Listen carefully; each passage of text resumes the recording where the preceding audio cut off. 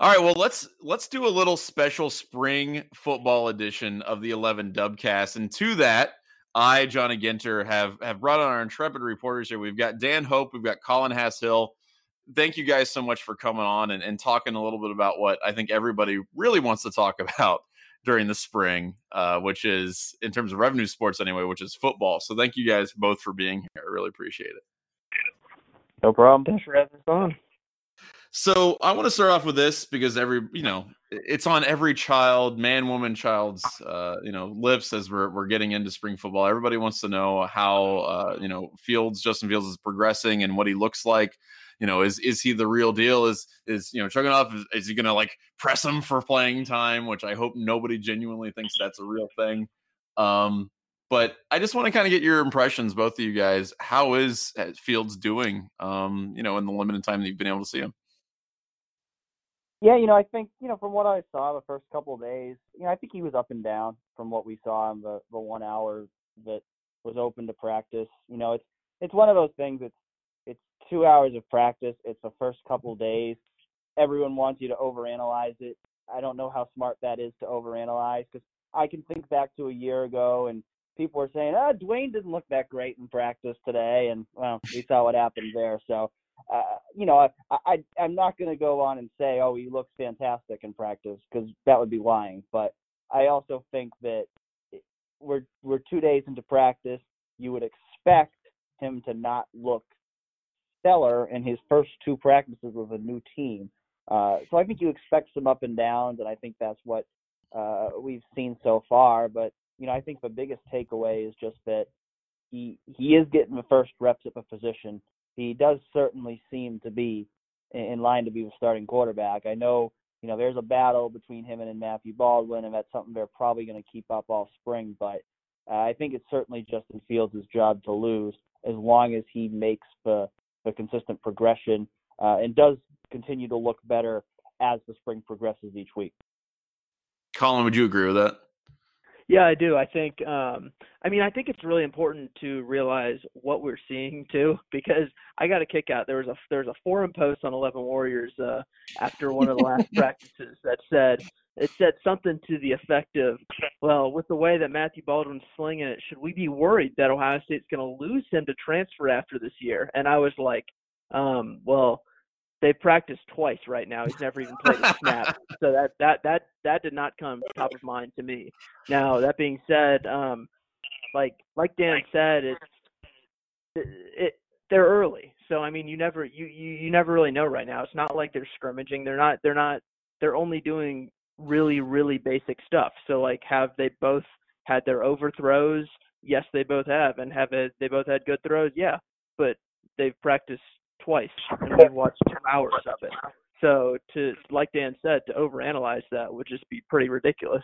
And to Dan's point, the main point is that Justin Fields is taking the first team reps, and that's for someone to come in, and Baldwin has already been in the program 1 year. If it I think both, I'll speak for Dan, because I think that we've talked about this, is if Matthew Baldwin was truly in a competition with Justin Fields, you would probably be taking the first team reps, but that's what everyone's going to be talking about. Is it a true competition? I lean towards no, but I guess we'll have our answer probably by the end of the spring.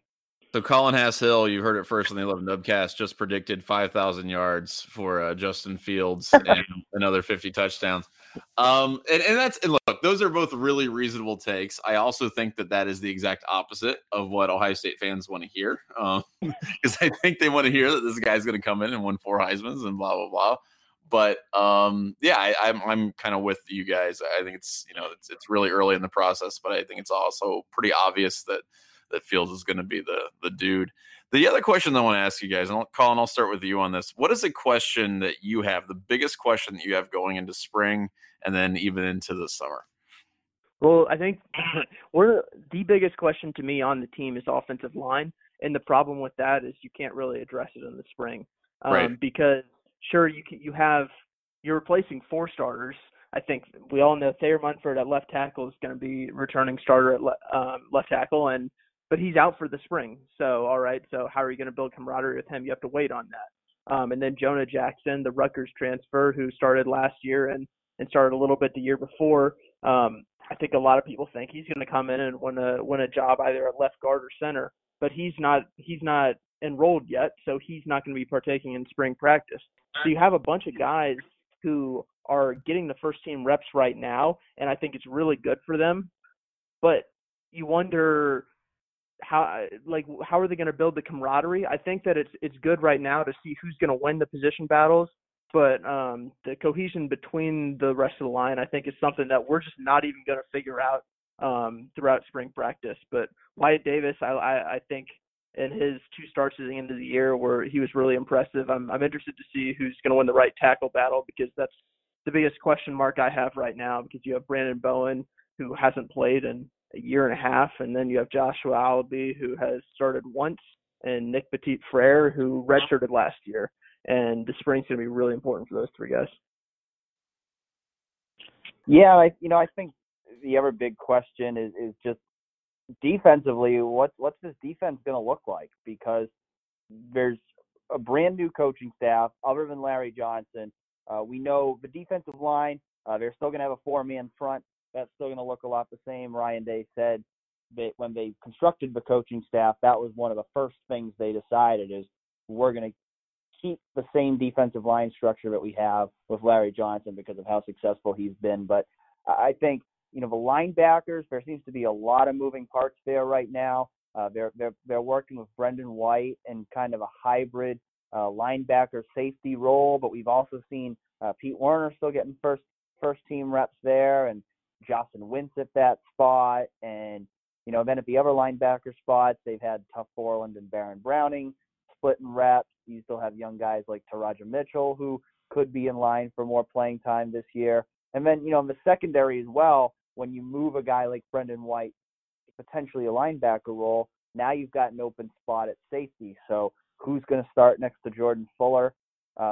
Corner, I think Jeffrey Okudah, Damon Arnett probably lead the way there with Sean Wade factoring in at either cornerback or safety. But there's a lot of moving parts on that defense. We still don't know exactly what it's going to look like in terms of scheme. We certainly don't know exactly what it's going to look like in terms of personnel. And I think that's going to be one of the biggest questions as spring continues to linger, because they have to start somewhere. But these new coaches, they're just getting into the process of really evaluating the personnel they have. So I think as the spring progresses, there's definitely the potential for those depth chart to continue to shake up as guys start to emerge. Dan, I want to ask you about that. And I want to ask about the guys who are going to be making those decisions, which is you've got this incredibly overhauled in a lot of ways, this coaching staff. I mean, some of the guys are still there and there are some familiar faces, but you look especially at the top and the guys who are making the money, right? The guys who are up there like Greg Madison and Juricic and Hafley. Which of these coaches do you think is going to make the biggest impact on the team? Like in terms of scheme, in terms of how you're going to see how Ohio State plays, et cetera? Well, I was inclined to say Jeff Hafley, because I think what he brings from the NFL in terms of what he's learned there, I think he's somebody who truly is a rising star in the coaching industry. And I think he's someone who, really has a lot of potential to be a future head coach or, whatever he wants to be, because I think that he's a very smart football mind, and I think he's going to bring a lot to the defense. But then I see the salaries come out yesterday, and I see Greg Madison is making $1.1 million, which is more than any of the other coaches. And that tells me that Greg Madison is the guy who's ultimately going to have to answer for the defense this year. And then when I think you look at what Ryan Day's role is going to be, Ryan Day is going to continue to be integrally involved in the offense. He's still going to call plays. So Mike Yurcich is only going to have so much ability to influence that offense.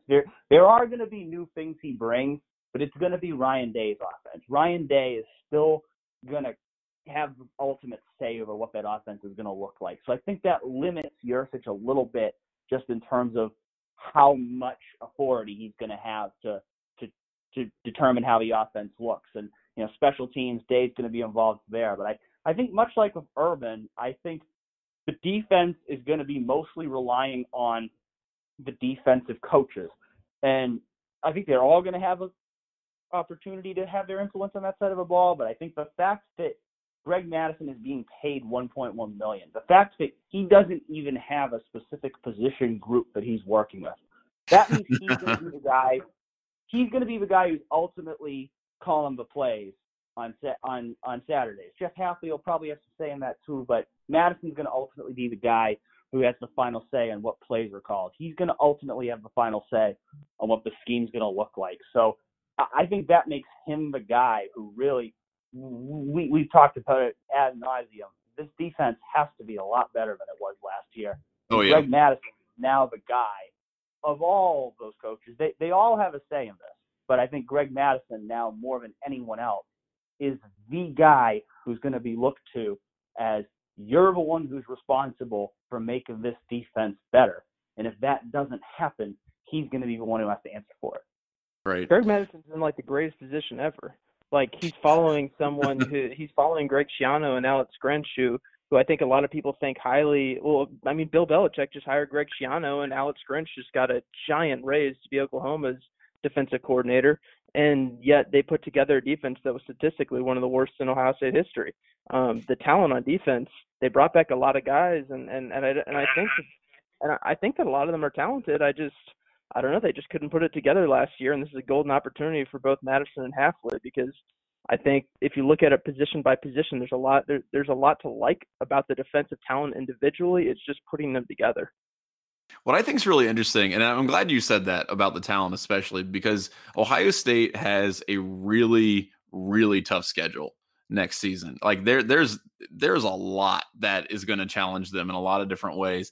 And I'm personally, I am really fascinated by the process of how coaches build a team and the evolution of teams over the course of a season.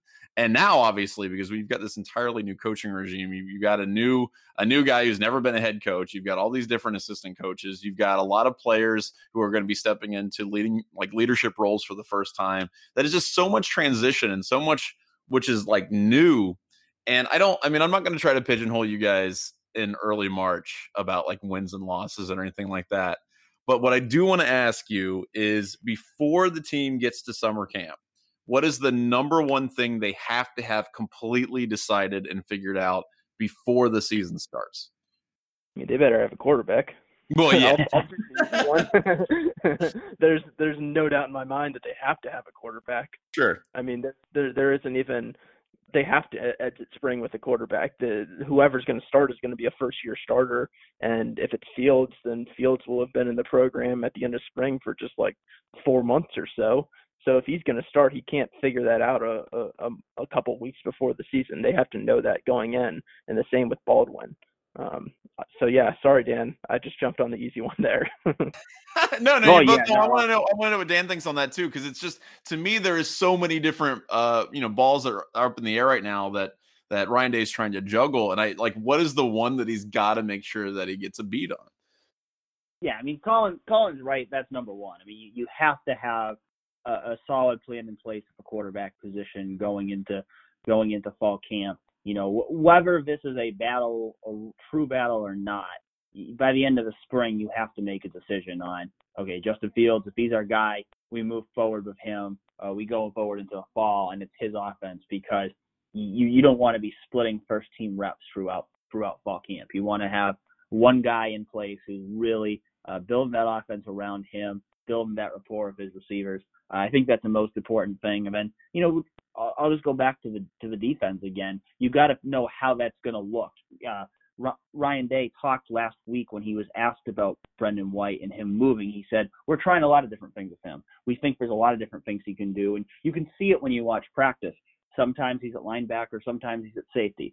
Sometimes Sean Wade's at corner, sometimes he's at safety. Sometimes Amir Reep's at corner, sometimes he's at safety. They're moving a lot of different guys around, but I think coming out of spring, you need to have an idea of, okay, this guy's going to play this position. This guy's going to play this position. This is how our defense is going to be schemed up. And now we got to figure out who fits into those roles. I think spring is the perfect time to experiment with moving guys all around and figuring out where the best place is for them. But I think when you go into fall camp, you've got to have a more solid depth chart in place, and you've got to know, okay, these are the positions that we want these guys to play this season as you start preparing for that first game. Yeah, I mean, I 100% agree with that. And I would also say that this is probably, just by virtue of that experimentation that I think is going to have to go on, this is probably the most excited I've been for a spring game coming up than in many, many years. So I think, it'll be a lot of fun to see how that works out. All right, so we're going to get to Ask Us Anything. I'm going to have you guys actually help us out with that a little bit. But before we do that, I just got some quick hitters. I want you guys to just quickly respond to these and, just random basic stuff about the team that you know so far about them.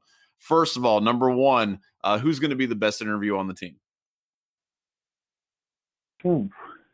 Best interview on I think Haskins was the guy last year for me, and so now you're replacing that, and he was the quarterback. Ooh. Yeah, nobody stepped up yet. We got to have somebody on the team. We got to have a Tyvis. We got to have a Kirk Barton. We got to have somebody who's going to come on and Robert Landers is always good. Robert Landers he's always got a lot to say, and I imagine he's a guy who will probably be trotted out even more this year now that he's a senior. So he's a guy that comes to mind. He's got a real good personality and always has something good to say. All right. Yeah, I'll go down Landers. He's great. Yeah, everything that he's done. I hope he keeps up the cowboy thing for the rest of his entire life, frankly, and just evolves into Dan Wilkinson. So next question, who's the fastest dude on the team? Simple as that.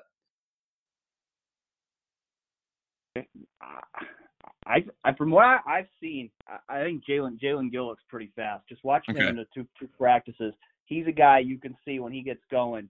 He can burn. So I think it could be him. Colin, what do you think? Yeah, I mean, I might have to double down on that. I can't think of anyone else off the top of my head. I mean, DeMario's right there. All right, well, that's actually DeMario. I want to tell you something. I'm glad you said DeMario, because that was my next question. Is this the year that DeMario Bacall does something that we can talk about outside of Slack?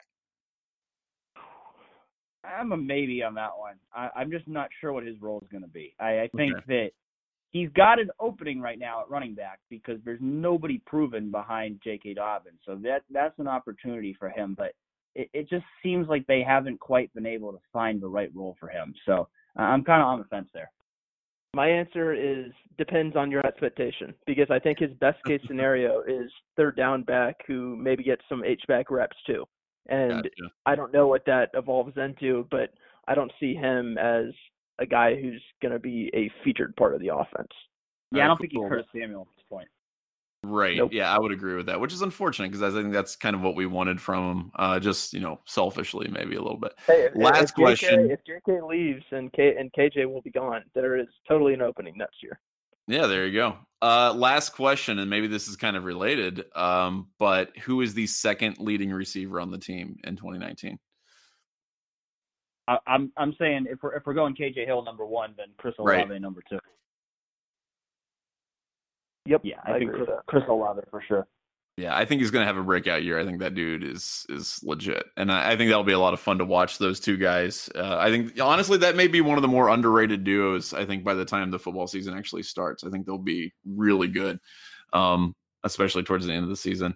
All right, thank you guys for doing that. We have Ask Us Anything, and I want you guys to contribute. And honestly, I've been looking over the questions this week, gentlemen, and we have one that is very specifically oriented to your job. So I'm actually really excited for that.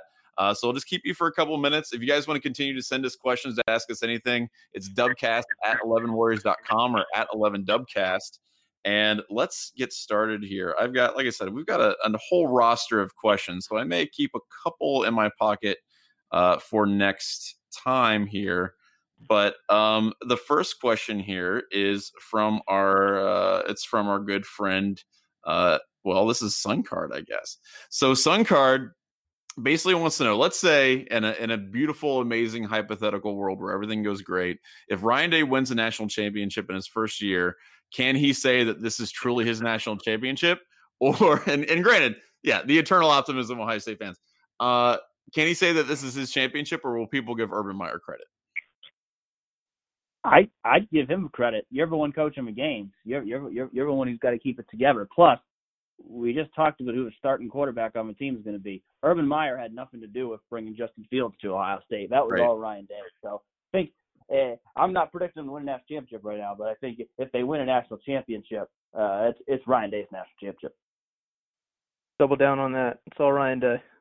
Awesome. Okay, no, I'm down with that as well. All right, let me ask you guys this. This is the one that I really wanted to ask both of you. And this is from Bill of Medina. He wants to know, do you think as a beat reporter, it is better or worse to be a fan of the team that you cover? And I'm not saying, I want to elaborate on this a little bit.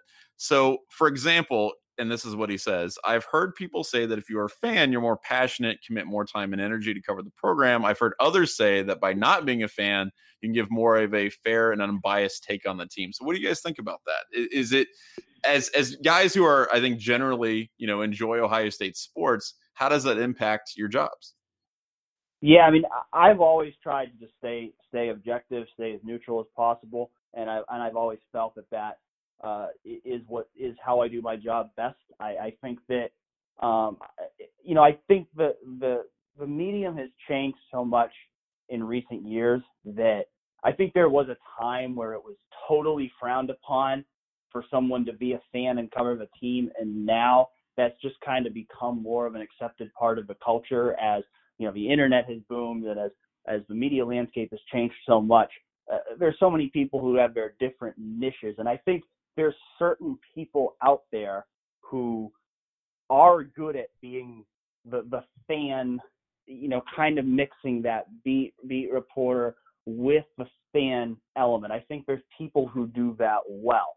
Personally, I try to just be an objective beat reporter, and I think that is how I do my job best. And I think for the most part, that's how people do their job best, because I think that when you are emotionally invested, you're not always writing in terms of, what actually logic or based in fact. And I think you can be too prone to not just being a homer, as people might think, but I also think, especially see it with Ohio State fans a lot, that a lot of times people tend to be too negative, because a lot of times it's, I think I can remember times last year where it's like you'd write something positive about Ohio State and people would just be, well, the defense sucks. And I think if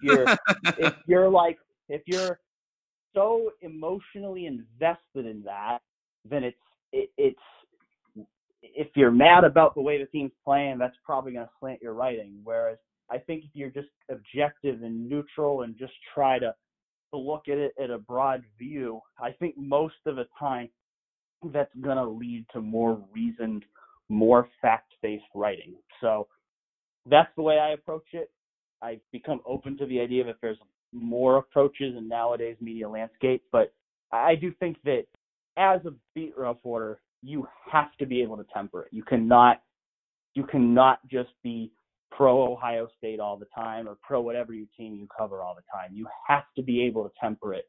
You have to be able to see things from both sides, and you can't just watch the game through scarlet and gray glasses. Yeah, I would agree with that. Colin, what's your take on that? Yeah, I mean, I agree with a lot of what Dan said. I went to Ohio State, and just like Dan did, but I haven't ever rooted for Ohio State in my life. I grew up a West Virginia fan, and I'm still a West Virginia fan. And to be honest, I don't think I'd be as good of a beat writer covering West Virginia. There's an emotional attachment there, and it's just, you just view your team differently than someone who's an objective reporter of the team should. There's something that's to be said about the ability to look at something without being like, oh, I really wish they did this, I wish they did that, rather than what should they have done.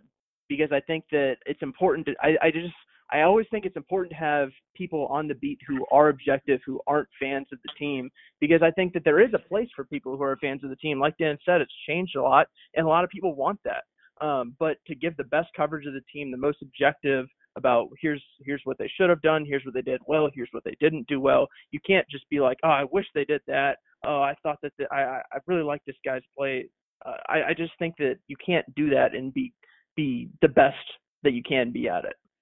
Yeah, I'm really glad that question was asked this week, because I wanted to ask you guys that, and I also wanted to kind of I mean, it's something that I ruminate on. I think about a lot because at 11 Warriors, we have to straddle that line, right? Like it's not a purely, it's not a traditional news site in the sense that, even Cleveland.com or the Dispatch or something would be. But on the other hand, it's obviously like you guys are very professional in what you do. You're both very good at it. And I know you guys both take what you do very seriously, which is the craft of actually, reporting and journalism in general. And, as a guy like I write stuff about nacho cheese and Air Bud and, and it's like, and I try to be objective, but obviously like my niche isn't the same one that you guys have. And to me, it's just kind of fascinating to see how people react to that, because it is kind of a little bit of like, as a site, you've got to be able to have these, competing, I guess, ideas in your head about how to report on a team. And it's just very interesting to me how we handle that at 11 Warriors and how you guys individually handle it, because your job is so much different than other guys. And I think, first of all, I think unequivocally you guys do a great job and you have done a great job managing that. But the landscape is totally different than it used to be. It is totally different. Yeah. And I'm speaking as a dude who started with 11 Warriors in 2010. And like, even in that relatively short time period, it has just evolved so much. And it's just mind blowing to me how different the expectations have become for 11 Warriors and other sites that report on, any kind of college sports at all. I just think it's fascinating. And I think that there's a place for both. Like you referenced the nacho cheese story, and I remember that because I think I wrote about the basketball team wearing shirts with black inventors, and they were just side by side on the front of the site. And you know what? It was okay. Everything was okay. There people read them both. Right. And that's the thing. And that's the way, I think that's the way the media, the sports media kind of works nowadays. And it's weird, especially for people who've been in the game for a long time, but I just think that's kind of the way it's going. And it's not necessarily a bad thing. I just think both sides have to be professional about it. And I'm forever grateful that both of you dudes are, because that's really helpful for us in general. Last question I want to ask. All right.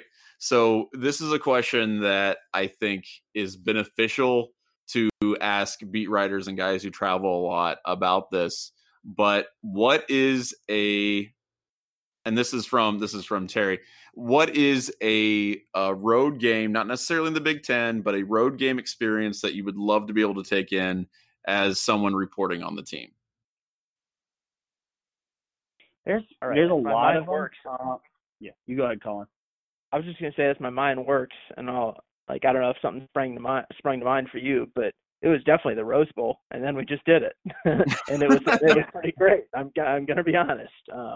Dan, I don't know if there was another one that came to mind real quick with you. Yeah, that was certainly one of the top ones on my bucket list in terms of a bowl game. I think in terms of teams, like, I think like Texas is one that I think would be really cool. Alabama, just those different campuses. LSU, those are ones that I haven't been to that definitely are near the top of my list. Just those traditional college football environments, 100,000 people, much like you have at Ohio State. It's always cool. The one thing that college football has that is unmatched in any other sport is just getting to see the different environments. It's there's no other sport that compares to that in terms of just the different environments and home stadiums and just how different and how unique it can be at each different place.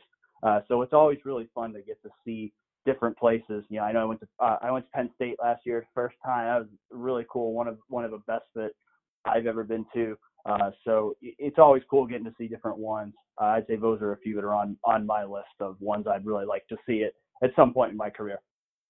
Guys, can I make No, good. I was going to say the one that came to mind was definitely a night game in Baton Rouge. I mean, when you said LSU, that if I could see Alabama play against LSU, night game in Baton Rouge, that's my number one pick. But like Dan said, Penn State was great. I thought what was it? I think it was now about 2 years ago when Ohio State played at Wisconsin. That was pretty great too. And I remember I was with the student TV station on the field, and there were a couple points where I literally couldn't hear myself talk, and it was just so loud. Yeah, and that's the thing though. Like, I'm glad we were able to ask you that, because outside of like my experience traveling, that's one of my biggest sources of shame as an Ohio State fan. I haven't gone to any away football games for Ohio State. I've only literally the only non-Ohio State home football game that I've ever watched, college football game that I've watched, was a Bowling Green game in 2004, I think 2003 or 2004. And it was one of the saddest experiences my entire life, because I had gone to Ohio State games at that point, and then I went to a Bowling Green home game, and I was like, this is not what I expected. So yeah, I want to have some of those experiences. I'm going to have to take in an away game here sometime, even if it's in Bloomington. I'll go. So I'll have to figure that out. But again, guys, thank you so much for coming on tonight. Thank you for giving your insight into spring ball, talking a little bit about the future as well. Dan and Colin, really appreciate it. Thank you. Yep. Thanks for having us. Absolutely. Thanks for writing about nacho cheese. Do some more. You're welcome.